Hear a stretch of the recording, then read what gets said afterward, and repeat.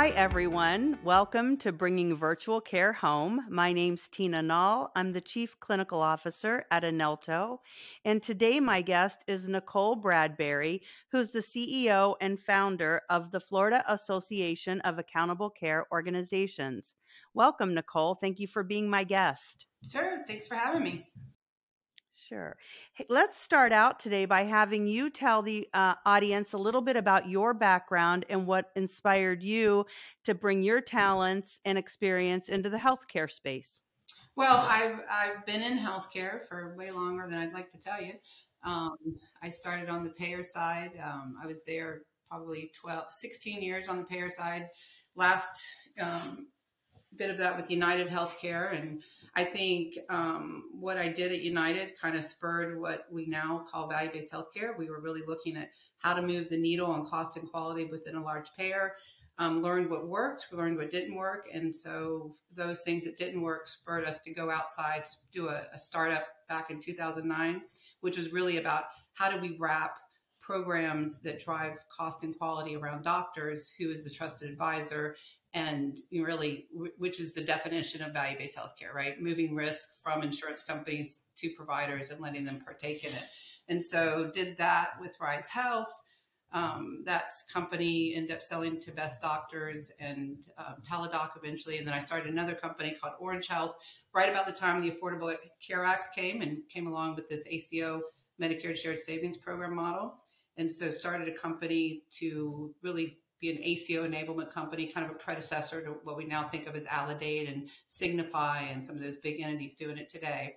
And at that time, I looked around at the marketplace and said, this is kind of the wild, wild west in this accountable care, value-based healthcare, chase. And so I formed the Florida Association of ACOs at that time, really just kind of to harness that marketplace and bring everybody together so we could learn from each other, network, and really, together take this journey for value-based healthcare. Well, that is wonderful. So, what are the primary goals of the Florida's Association of Accountable Care Organizations? Well, it's like I said, it's really just to bring everybody together who's trying to play a part in value-based healthcare. Florida was a very unique market. It was led by independent entrepreneurial docs versus a lot of hospital-led markets. And it's probably the reason it's the most successful value-based healthcare market in the country. We were out of the gate first. We have two of the most successful ACOs in the country, Millennium and Palm Beach ACO. And so it was just, a good marketplace to bring all those thought leaders and innovators and entrepreneurs together. And that was really what the Florida Association was about. It was, how do we bring everybody doing value-based healthcare together so that we can learn from each other and get better and move the needle to that kind of financial model. So then what type of health entities joined the association, and how does the association help them with meeting their goals? Well, so initially it was all about Medicare. It was the Medicare Shared Savings Program that came out from the Affordable Care Act. And so, my entire board was made up of leaders running these big Medicare ACOs. But since, that was kind of the original makeup of the association, but now it's commercial ACOs, it's Medicare Advantage, it's anybody really on this path of value-based healthcare. So, we have education, we have a big conference every year, we have business partners and we promote them to our members. I mean, we do a lot of stuff along those lines, basic association stuff. Okay, so you're kind of the conduit to bring all of the thought leaders in this accountable care space together to kind of up everybody's game in that particular area. Okay, great. Well, so the healthcare leaders and the organizations that comprise your organization, how do they work together to increase the quality of care delivered to patients?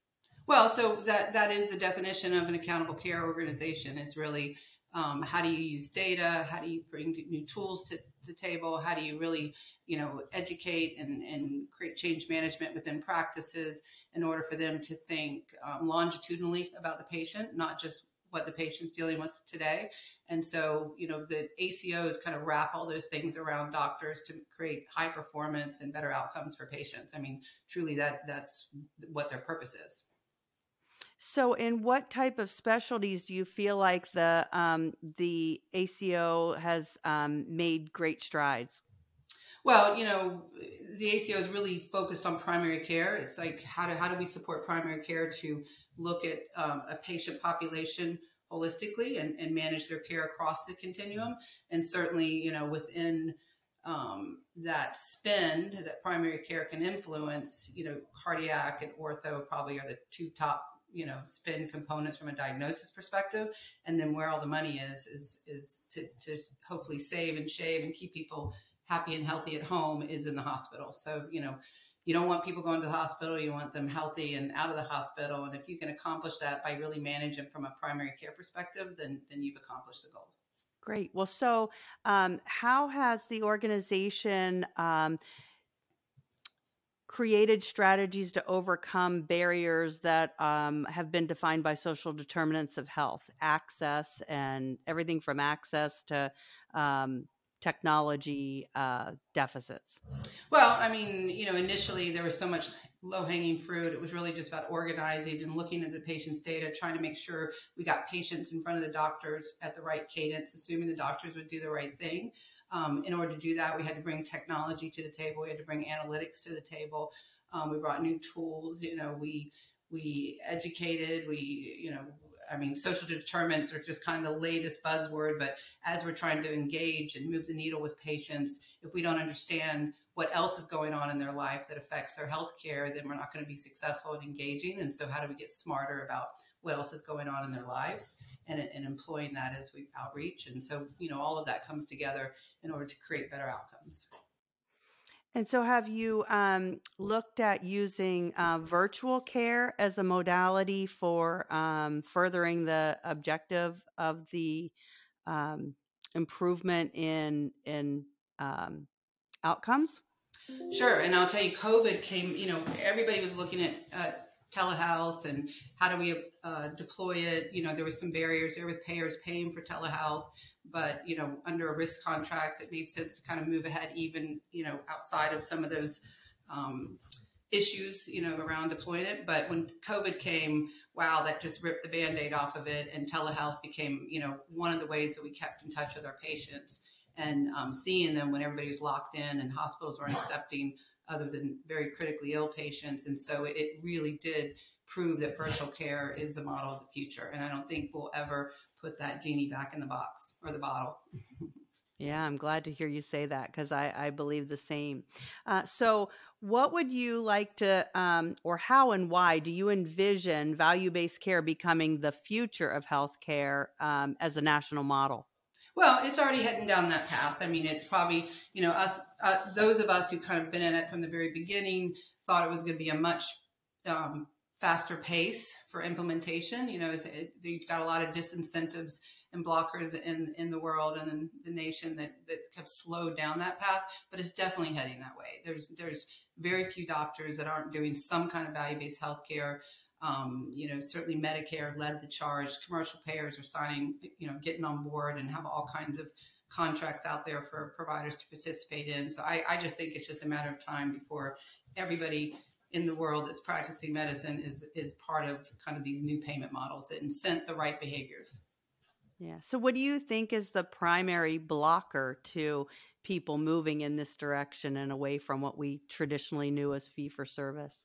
Well, I mean, I think it's just hard. The change is hard, but when you've got one of the largest industries in the country, that supports itself from a certain financial model, it's hard to change that.